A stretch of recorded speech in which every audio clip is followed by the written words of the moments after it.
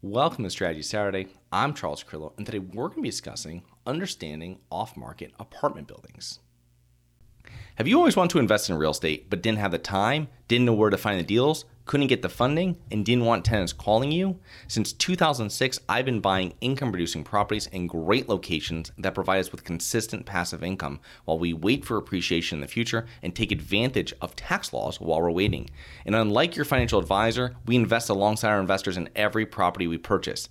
Check out investwithharborside.com. If you like the idea of investing in real estate, if you like the idea of passive income, partner with us at investwithharborside.com. That's investwithharborside.com. Spend a little time online browsing websites or investment summaries of different real estate syndicators, and you'll probably see the term off-market mentioned. This is normally considered a selling point when the firm is looking for investors. But what does off-market really mean? In this episode, I'm discussing commercial multifamily properties, that's 5+ units. In residential 1 to 4 unit real estate, true off-market deals are much more common than with 5+ apartment complexes.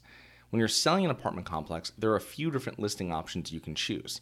The first is non-exclusive, and this is least popular, so I'll touch on it quickly, but in this listing type, the seller does not agree to sell a property through any particular broker.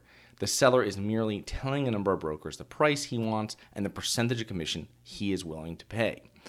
The brokers then start speaking to their clients and try to find a buyer. The problem with this listing agreement is that many potential buyers will be contacted multiple times by multiple brokers.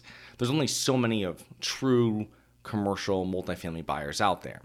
Most potential and experienced buyers will then pass on the deal because it is not clear who they should be talking to.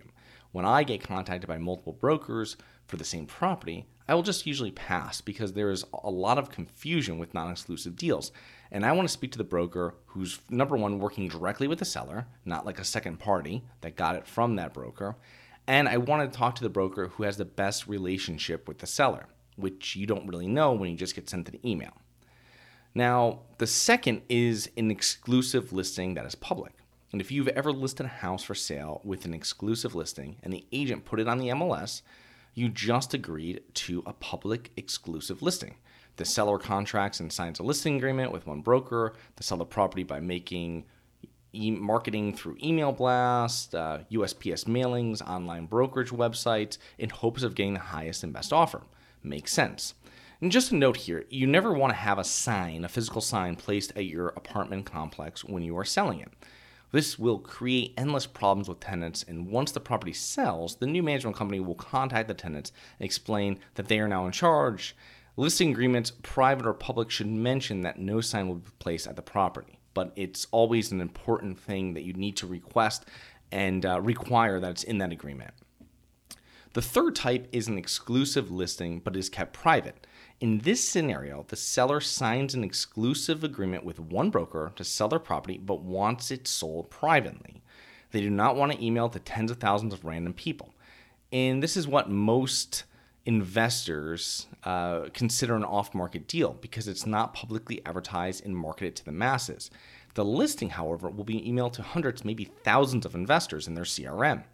These might be pre-vetted investors or investors that have purchased before or have actually spoken to the broker at their firm, etc. But the listing is still being offered to many investors.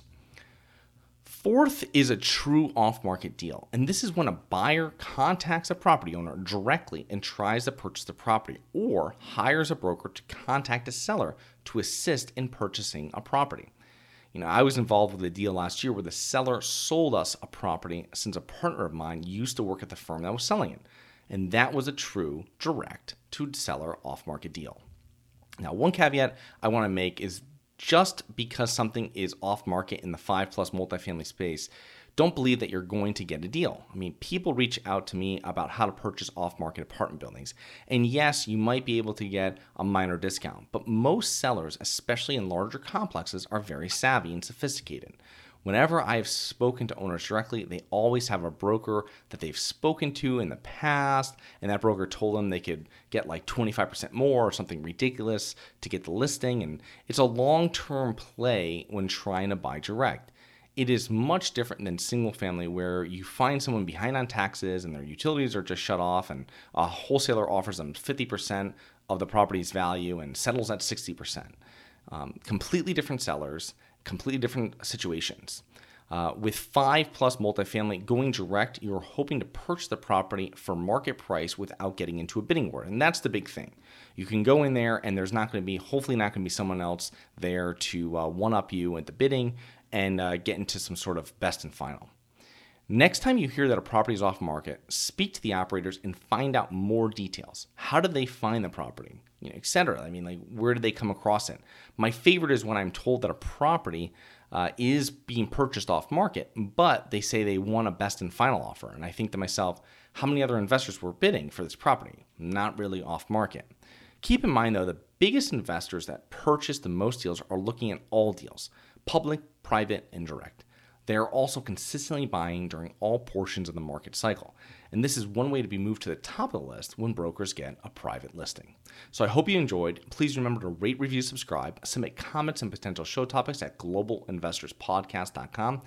Look forward to 2 more episodes next week. See you then.